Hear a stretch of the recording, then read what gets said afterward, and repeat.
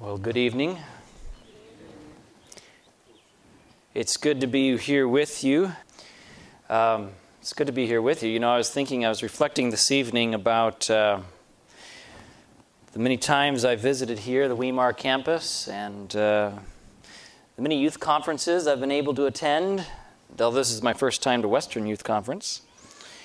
And I was thinking of the many sermons that I've preached, and I sort of realized I had this sort of sensation. This is sort of marks an ending in my life. You know, I realize this is the last time that I'm going to be visiting Weimar, and my last youth conference,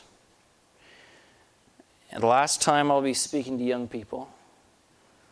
And in fact, this weekend will be my last sermons as a single man. Because next Sunday I'll be getting married. And so I feel grateful to be able to spend, I know first that seems like quite an accomplishment. But I'm grateful to be able to spend this time with you. And some people have said to me, you know, you're going the weekend before your wedding. But the fact is that I had agreed to be here before I knew I'd be getting married next week. So I'm trying to keep my commitments as I make new ones. So it's good to be here. And I hope to be here many more times with the love of my life. And she would like to be here today, but it didn't seem wise. But her parents are here today. So I'm thankful to have my future in-laws visiting today, Mr. and Mrs. Yoon. So today we're going to be talking about revival and reformation. We're going to be talking about what it means to begin a new life with Jesus. And so as we do so, I think it would be wise for us to spend a moment to ask God's blessings, God's presence here among us. Let's just bow our heads as we pray. Father in heaven, today we are grateful that you've given to us so many blessings. Thank you for bringing us here to this beautiful place, this sanctuary in nature as well as in time, when we can come apart and we can focus on your word and on what you would have us to learn and to know and to grow in. Today I just want to pray that you'll be with these few minutes that we have together, that you'll be with my lips, that you will hide me behind the cross of Christ, that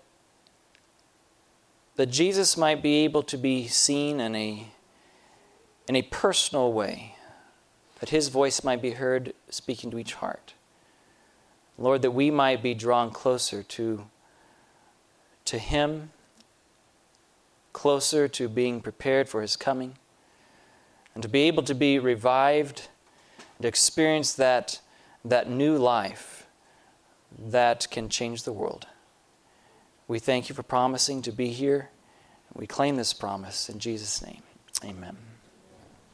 If you have your Bibles, turn with me to the book of Judges. Judges chapter 2. And we're going to be looking here at the story of the children of Israel. Judges chapter 2. This is taking place after the Israelites have entered Canaan, but before the death of Joshua. Now, if you think about the context of this passage, you think about the context of what is going on here, you remember that the Israelites have seen a lot of things in their lifetime. Although most of those who actually left Egypt have already died during the 40 years of wandering, right? There are still those who have seen the miracles as they've been through those 40 years in the wilderness. They've seen the manna, right? They've perhaps seen some of the other miracles that have gone on day after day. They've seen the crossing of the Jordan River. They've seen the miracles of the falling of Jericho and so forth and so on. They've seen God doing mighty works, right? So these people know something about God. They know something about God. They know that they are believers in the true God. They've seen their God compared to the God of the Canaanites and the Philistines, and they have decided, they've had evidence to decide that their God is the true God. And if you find here in Judges chapter 2, you read here these first few verses that even though they knew about the God of heaven, they knew about the God that they worshiped, they still had a problem.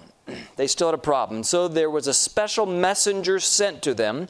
We'll begin reading in verse 1. Judges chapter 2 and verse 1. It says, an angel or messenger of the Lord came up from Gilgal to Bochim and said, I made you to go up out of Egypt and have brought you unto the land which I swore unto your fathers. And I said, I will never break my covenant with you. And you shall make no league with the inhabitants of this land. You shall throw down their altars. That was the agreement that God had made with the Israelites. In fact, all the way back, if you look in Genesis chapter 17, you see the agreement that he had made with Abraham. This was the agreement. It was a covenant that had been made with Abraham and with his descendants. But yet the last part of this verse says, but you have not obeyed my voice. Why have you done this? You've not obeyed my voice. Why have you done this? If we could try to understand what Israel must have been thinking, I suppose as they entered the land, I'm just giving them the benefit of the doubt here, but I suppose that as good believers in the true God, they had every intention of doing what God had told them to do, wouldn't you guess? Wouldn't you think they had an intention of doing the right thing? You see, they intended to be obedient. They had intended to drive out the Philistines and the Amorites and all the rest of those who said should not stay in Canaan. They intended to do that, but they hadn't quite gotten around to it. It reminds me a little bit of a child. You know, a child sometimes is told by his or her parent to do something. Do you mind if I just lower this? It feels like it's between me and you. If a child is told by their parent to do something, and they say, okay, I'll do it, but they keep playing or keep doing what they had been doing before, have they really been obedient? Oh, but they're going to, right? They intend to. They will, in their own good time, when they get around to it, when it's convenient, when they feel like it. Is that obedience? That's not obedience. That's not obedience. But I think that's what the Israelites had done. I think that's the situation they found themselves in. I'm guessing because they were good people like you and I are good people. They were believers in the true God. They knew about the God of heaven. I'm guessing that they intended to obey God. They just hadn't quite gotten around to it yet. It wasn't something that was important enough to be high on the agenda today. I mean, after all, they had their daily life to take care of, you know. They had their sustenance to maintain. They had to do all their daily duties. We tend to think of people in 2011 as being very, very busy. And we are busy today. Maybe we're busier than in previous eras. But I think probably people in every age have always been busy. And when you have to grow the food you're going to eat that day, it's a different type of busyness than we even ourselves have today. And they were busy and they hadn't quite gotten around to doing what God had told them to do. And in fact, it hadn't quite taken a high priority in their life. It hadn't come to the point where it was first place, because if it had been first place in their life, they would have already accomplished it. It was there in the back of their mind. They knew they were God's people. They knew they had this task to do. They knew they were supposed to be obedient. And they thought because they professed obedience, because they intended obedience, because they hoped for obedience, that they were counted obedient. But the angel of the Lord says to them, you have not obeyed my voice. And therefore, he says, I also said unto them, verse 3, I will not drive them out from before you, but they shall be as thorns in your sides, and their gods shall be a snare unto you. In verse 4 and 5, we find that a revival took place among Israel as the angel of the Lord brought close to their hearts their true condition before him. A revival took place in Israel. I love studying about revivals. The Bible says in verse 4 that it came to pass when the angel of the Lord spoke these words unto all the children of Israel that the people lifted up their voice and did what? They wept. Why did they weep? They were weeping because they saw themselves as they really were. They were weeping because they understood that delayed obedience is not obedience. They were weeping because they realized that disobedience brings eternal consequences. And they lifted up their voice, the Bible says, and wept. And they called the name of that place Bokim. And they sacrificed there unto the Lord. Bokim in the Hebrew simply means weeping. They remembered this place as a place where they had an awareness. They came to an awakening. They came to a realization of what their true condition really was. And it brought them an experience of weeping, of mourning, of crying before the Lord. And the Bible says they offered sacrifices there. And as they split and went their separate ways, the Bible says in verse 7, the people served the Lord all the days of Joshua and all the days of the elders who outlived Joshua, who had seen all the great works of the Lord that he did for Israel. This revival brought a reformation that was sustained not just until Joshua died, which wasn't too long later, but even until the elders who had served alongside Joshua died. It was a generation who came to Bokim and had a reformation, a revival and reformation, who came to an awareness that obedience means now. It means this has to be our priority. We have to make our religion not just something we intend to do sometime in the future, but something that consumes us today, something that is first on our priority list. It reminds me, I believe it's in The Desire of Ages, a statement where we're told that religion must be made the great business of our lives. They realized that. And a revival and a reformation took place which would be sustained for a generation. It's amazing what happens when a revival can take place. There are two understandings that are essential to a revival. I think they're really just the same understandings that are essential to conversion. Because really that's what revival is, isn't it? It's a deeper conversion. It's a renewal of our conversion experience. It's a coming back to our first love. It's an understanding of two things that are essential to salvation. First is an understanding of God's character, an understanding of who God is. Now, the children of Israel had some understanding, didn't they?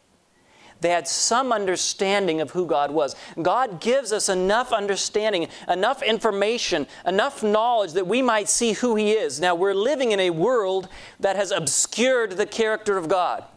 We're living in a world where even Christianity has been the purveyor of ideas that slanders the character of God. And we have, as Seventh-day Adventist Christians, the opportunity to not only share the truth which unveils the true character of God, but also to live lives which reflect the true character of God, right? That's what we're called to do. So as Christians, we understand we need to have an understanding of the character of God. We need to understand that God is a God who's not out to just catch people doing wrong. He's not out to just try to find something He can condemn you for. There are some people, perhaps in our lives, in our past, that we've known who had that characteristic, or those characteristics, and maybe that's why we impose those ideas upon God. But that's not God at all. In fact, God is looking for every reason to excuse and to forgive and not to condemn. I think of Jesus there in the hour of His greatest trial, when He is going through His greatest pain, and yet He is offering excuses, as it were, for Peter and the disciples. The spirit indeed is willing, but the flesh is weak. Jesus understands our humanity. First, we have to understand the character of the God we serve. And I hope that as Seventh-day Adventist young people, we are daily growing in an understanding of the character of God. This happens as we spend time in God's Word. The second understanding that is necessary for revival and reformation, that is necessary for salvation. In some ways, it's just as important as an understanding of God. And that's an understanding of ourselves. And I think, I could be wrong, But I think that sometimes it's easier for us to intellectually come to an understanding of the character of God than it is for us to come to a real comprehension of our own characters. That sometimes is the more difficult of the two. The human heart, the Bible says, is deceitful above all things and desperately wicked. Who can know it? And too often we're filled with pride. I think of the tale of the U.S. warship that was sailing in the North Atlantic. You might have heard this tale before. This vessel was sailing, and they received a radio transmission from the Canadian authorities which said, addressed the American ship and said, you must deviate your course 15 degrees to the south to avoid a collision. The American replied, no, you deviate your course 15 degrees to the north to avoid a collision. The Canadians replied back, no, you deviate your course 15 degrees south to avoid a collision. And the commander of the U.S. warship said, this is the USS Abraham Lincoln, the second largest aircraft carrier in the North Atlantic Fleet. We have a convoy with three destroyers and so many other ships. I repeat, you must deviate your course, or we will have to take precautionary action to ensure the safety of the ship. The Canadians replied, this is a lighthouse. Your call.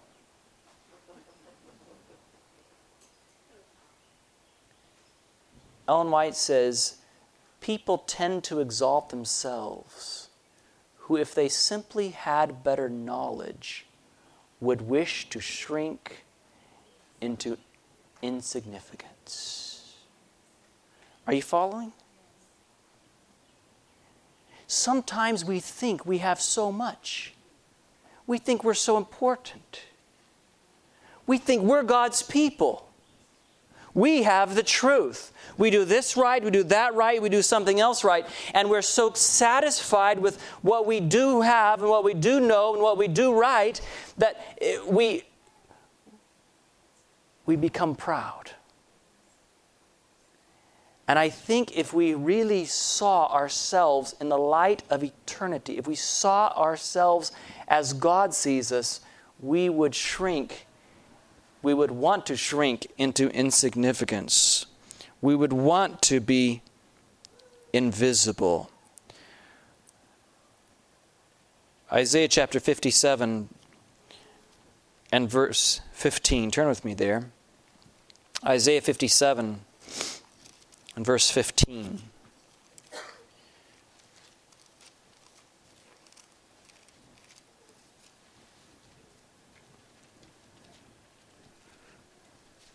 For thus saith the high and lofty one that inhabiteth eternity, whose name is holy. I dwell in the high and holy place, with him also that is of a contrite and humble spirit, to revive the spirit of the humble, and to revive the heart of the contrite ones. Isaiah here paints a picture of this eminent God, of this God who is high and lifted up, a God who is far removed, far more powerful, far more holy, far more pure, who inhabits eternity. He paints this mental picture of this kind of a God, and then he says, I dwell with what kind of a person? A person who is also high, or a person who is humble? A person who is of a contrite and humble spirit, he says. And so we find that the knowledge of ourselves is perhaps the more elusive of the two knowledges that are necessary, the two understandings that are necessary for a revival and a reformation, for salvation. I like the passages, one in Desire of Ages, page 300, another in page 329. The Lord can do nothing toward the recovery of man. How much? Nothing toward the recovery of man, until convinced of his own weakness and stripped of all self-sufficiency, he yields himself to the workings of the Holy Spirit upon his heart. Then he can receive the gift that heaven is waiting to bestow. From the soul that feels his need, nothing is withheld. Oh, if we only had a better sense of our need, a better sense of our true condition. Sometimes I think we, like Israel of old, need an angel like that angel who came to them at Bochim to tell them their true condition. But wait a minute. We do have an angel, don't we? We do have a messenger. Revelation chapter 3 tells us of a special message brought just to us today. Revelation chapter 3, verses 14 through 17 tells us of the Laodicean message, right? You say in your heart, I am rich and increased with goods and have need of nothing.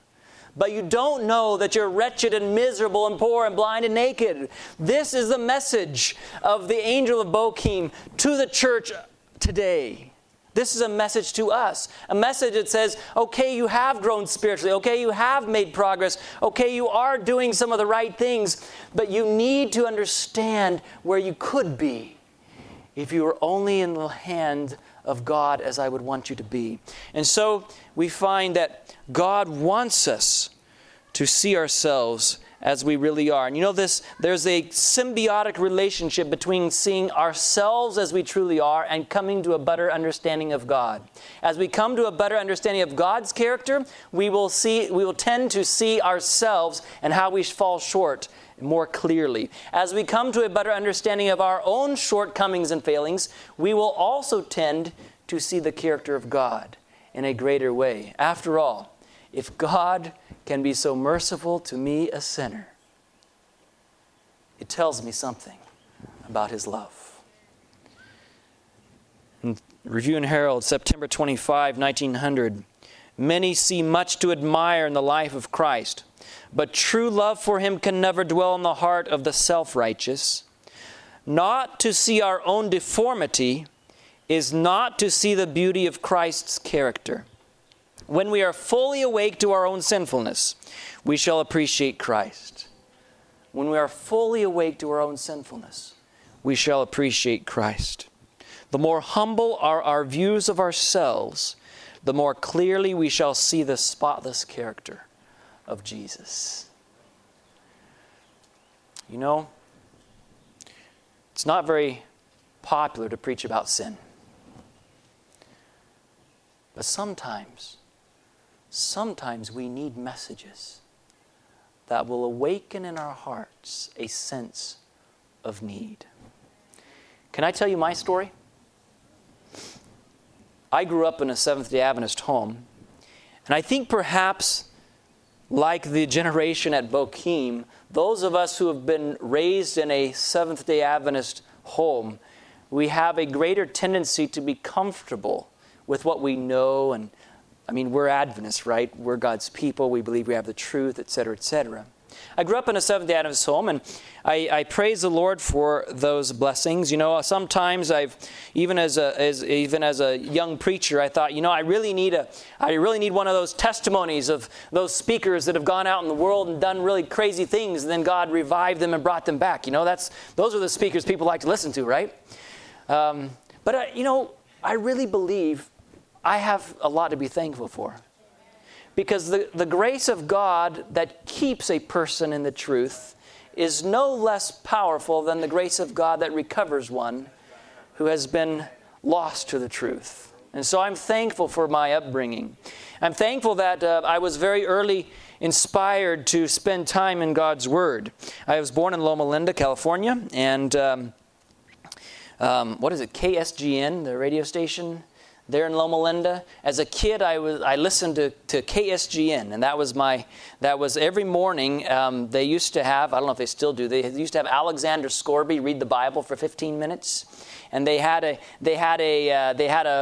magazine which told you what he was going to read, and that would you could read the Bible through in a year in those 15 minutes. Anyway, when my family moved out to Arkansas, we no longer could get KSGN, of course, but we still somehow were getting the magazine. And so as a young person, I started reading my Bible, and I'd read those passages 15 minutes. Probably took me longer than 15 minutes a day, but very early I was reading the Bible and reading it through, and even my grandma wanted me to be a preacher, and so she would take me to the nursing home and put me up on a chair and have me preach. And I was all of 6 years old, and I would preach about Daniel and the lion's den or whatever it was. And when you're at a certain age and you're very young, you have very little self-consciousness. So you're not shy. You're not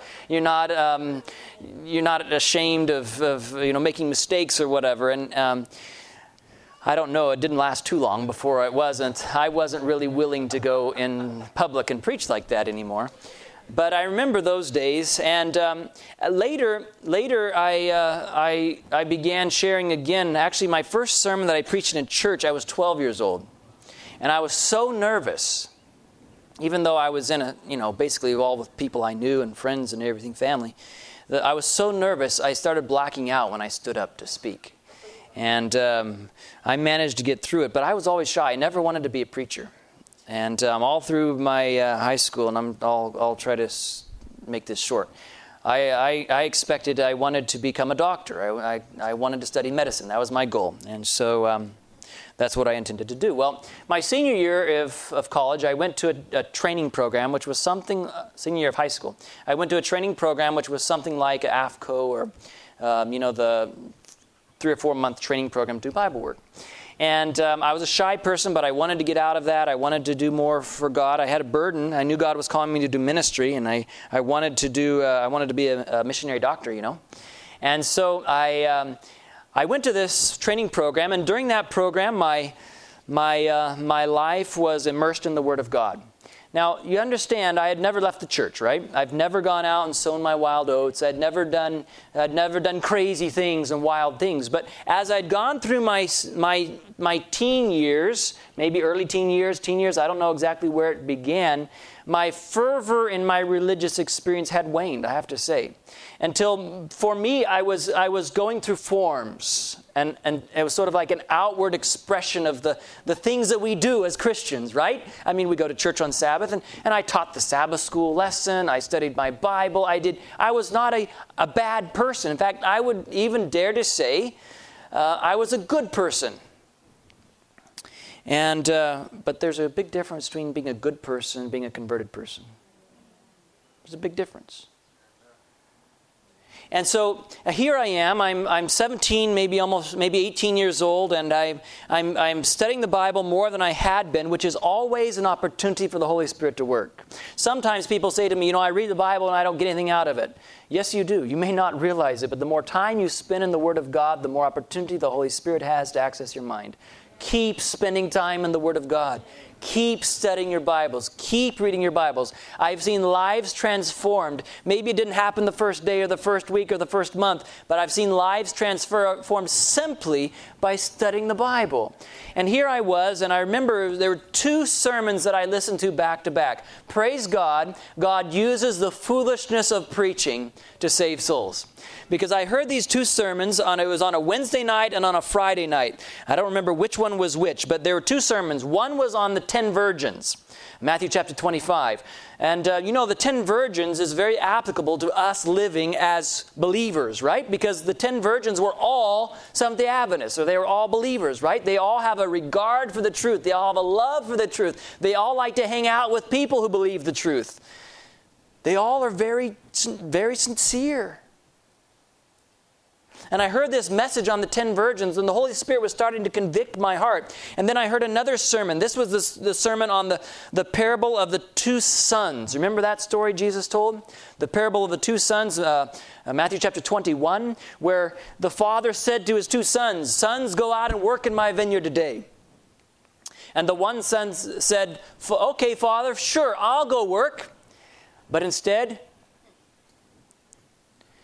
well, if you've read the Uncle Arthur's books, you know he went fishing. But I don't know if that's really what the Bible teaches. Instead, he didn't go work, right? The illustrations, the pictures in the Bible story have him out fishing. So that sort of sticks in my mind. So here he says, "I'm going to go, Father," but he doesn't go. The second son says, "I'm not going." Overt rebellion, right? Overt, open, outward rebellion. But afterward, he repented and he went. And so Jesus asked the religious leaders of his time, which do you think really did the will of the Father? And of course, they were smart guys. They answered very quickly. They said, well, of course. The one who said, "I'm not going," but afterward repented and went. And no sooner had the words escaped their lips when they realized they just condemned themselves. Because Jesus turned to them and said something that really, really rankled their spirits. He said, "That's right." And then he said, the publicans and harlots. In today's language, we would say the mafia bosses and the prostitutes are going to enter the kingdom of God before you.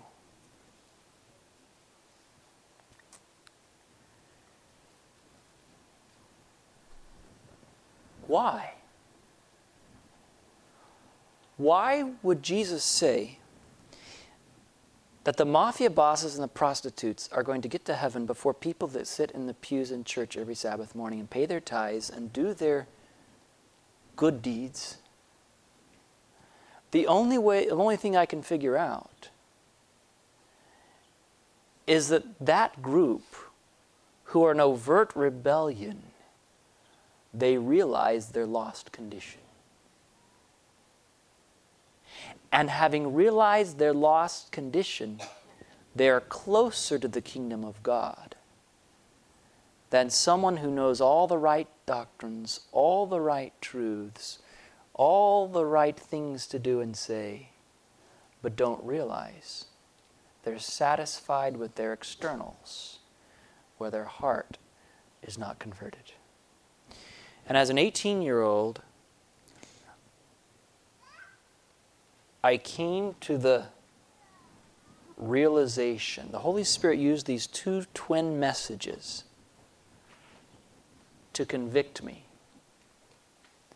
that though I was a good boy, I was lost. I was lost. And the troubling thing is that I didn't know what to do. I knew my life wasn't a life of victory. I knew that, like the angel of Bochim, I knew that the Lord could say to me, "You've not obeyed my voice." I had in the back of my mind, someday I would. Someday I was going to overcome those things. I was going to stop those things. I was going to be the Christian that, of course, I wanted to be. And because I was professing, because I wanted that counted, right? But I knew I was not living that life. Oh, I could recite the Bible verses. I could give the Bible studies. I could even preach sermons. But in my heart, I had a love for sin, an attachment to sin. There were things in my heart that I had not been willing to fully surrender to Jesus Christ. And I knew it. And all of a sudden I realized I was in a lost condition. You know, I remembered something. I remembered something that I had heard. I don't even remember where I heard it. But I remembered that someone had once said that if you want to be saved, if you want a revival in your life, then you need to pray and ask God to bring you that experience and bring you that understanding and bring you that conversion, no matter what it takes. And so I'm thinking, and this happened to be, I don't know what night of the week it was. It was probably either a Wednesday night or Friday night, because I just heard one of those messages. It must have been a Wednesday night, because it was in the middle of the week. So Wednesday night, I'm going to bed, and I'm laying in the dark on my mattress in the basement of this home where I was staying, and I'm realizing I'm lost. If my life were to end tonight, I would be lost. I'm finished. And not only that, I realize I know so much truth. And you know, when you know so much truth, your responsibility is greater. And it's harder for God to reach you when you know so much truth. That's one of the reasons why the prostitutes and the mafia bosses get to heaven first, because their hearts aren't hardened by resisting the convictions that we have as believers and rationalizing them away. And so I'm thinking, look, all these years I've been resisting and resisting. My heart is so hard. Maybe I can't even be saved. And so I prayed to God that night. I slipped out of my bed and I knelt beside my bed and I prayed, God, I want you to save me. I don't want to be in this condition. I realize I'm not where you want me to be. I want to be saved no matter what it takes. And as an 18-year-old who was involved, who was very active, the worst thing that I could contemplate that could possibly happen to me, that God could possibly allow in order to save me, would be for me to be in some sort of a terrible accident and become a quadriplegic. I could see myself in a wheelchair, quadriplegic, unable to run and play games and do the things that I love doing any longer. And in the back of my mind, I was thinking, Lord, even if it means I become a quadriplegic, I want to be saved. I would rather I'd rather make any sacrifice here on this earth in order that I might have eternal life, that I might be able to help others be saved and not help others be lost. You know, I wish I could tell you that God just gave me sweet peace, or that somehow He just revealed Himself to me and I knew that I had been accepted. But that's not what God did. As I lay there on my bed that night, the feelings of anguish only intensified. My roommates didn't know what was going on. Nobody knew except me and God. But as I was praying, God, save me whatever it takes. I'm praying this prayer and I'm praying it earnestly and I really mean it. It was as if my prayers were not reaching the ceiling. Have you ever felt that way? Have you ever felt that your prayer, it's just not getting through. God is not hearing. God is not listening. And I'm thinking, it's too late. I've gone too far. I've known too much for too long. There's nothing God can do to convert my heart. And I can't, as I stand here before you tonight, I cannot begin to describe the feelings of hopelessness and despair that the thought of being eternally separated from God brings to the human heart. I had never experienced anything like it. I've never experienced anything like it since. But that night, I didn't sleep a wink. I was horrified. The next morning, the lady, the home I was living with, she saw me. She said, "What happened to you?" I was pale, white as a sheet. I cannot put into human words the anguish of my sense of being lost that filled my heart. I found, though, that when I was reading the Bible or Spirit of Prophecy, I found relief. And throughout the next day, as I was reading the Bible and I began quoting promises and claiming promises, and I still remember one from Steps to Christ I read. She says that every longing of the soul after righteousness is evidence of the Holy Spirit's working upon the heart. And I claimed that promise because I said, I'm longing after righteousness. I want to have the life you want me to have. As I claimed those promises, I read the Bible, as I read the Spirit of Prophecy, I began to have a little bit of an understanding of what had actually taken place over the last couple days. What I believe happened is when I said, God, I give you permission to save me, whatever it takes, I believe what God did is He withdrew His presence, or my understanding, my sense of His presence, to the point where the devil was able to oppress me with these thoughts of hopelessness and despair. And I believe God allowed that to happen. And as I began to understand that, let me tell you, there was something that I had in my heart that I had never had before. There was an absolute, unquestioned hatred for sin. Because I saw that sin, even my sanctified sins, which I had been practicing as a church member, even my pride, even my whatever it is, my sins were hideous because they separated me from God. And anything that separates me from God, I did not want in my life at all. You didn't have to tell me you're going to be punished. No, I didn't want it in my life. I hated sin because I had seen a little bit of what sin costs. You see, I believe that when Jesus was hanging on the cross, when He said those words, Eloi, Eloi, lama sabachthani, when He said, my God, why have you forsaken me? He was suffering the death that you and I will have to die if we die apart from Christ. He is suffering that separation from God. It is an anguish of soul that no words can describe. The eternal oblivion is not the real thing to be feared in the wages of sin being death. What's to be feared is dying apart from God, knowing there's no hope, there's no future, and seeing your sins for what they really are too late.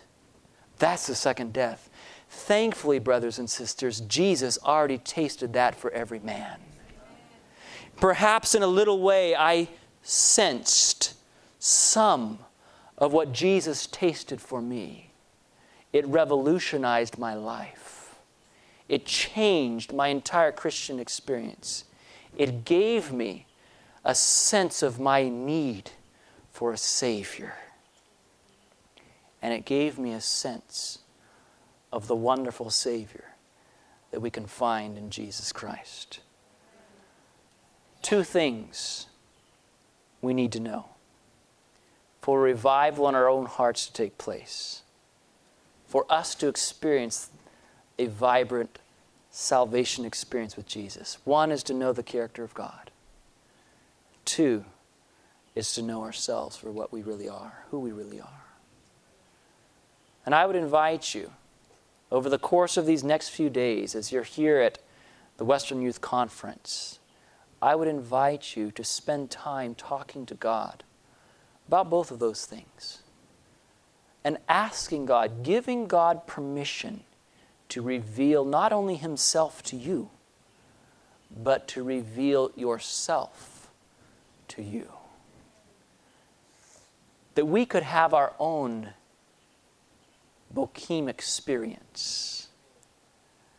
That a revival and a reformation, as we see ourselves for who we truly are, might take place. It would be a lasting change in our experience. Is that your desire? Do you want to say, Lord, I'm willing to be shown myself. And you want to give him permission to do that no matter what it takes? Let's pray.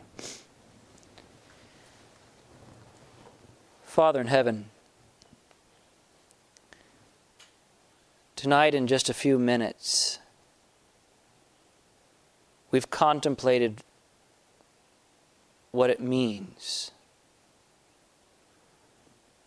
to know you and to know ourselves.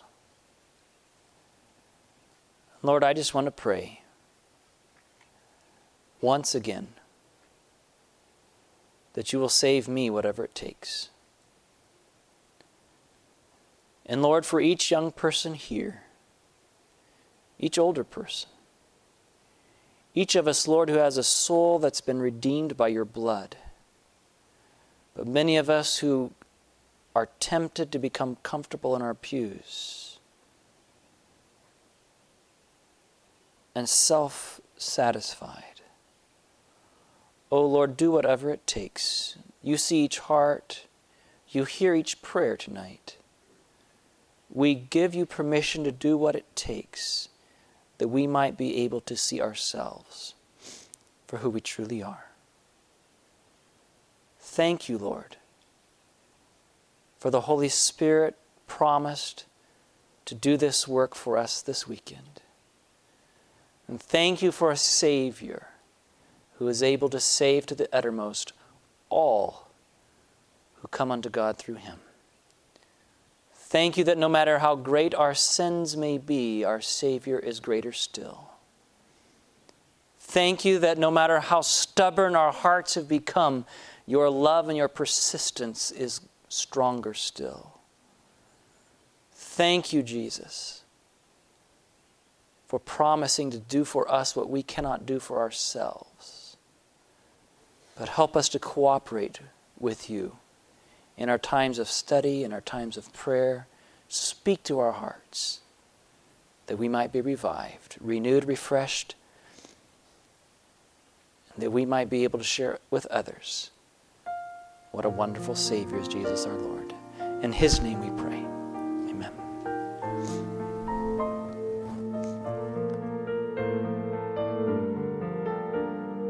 This media was brought to you by Audioverse, a website dedicated to spreading God's Word through free sermon audio and much more. If you would like to know more about Audioverse, or if you would like to listen to more sermons, please visit www.audioverse.org.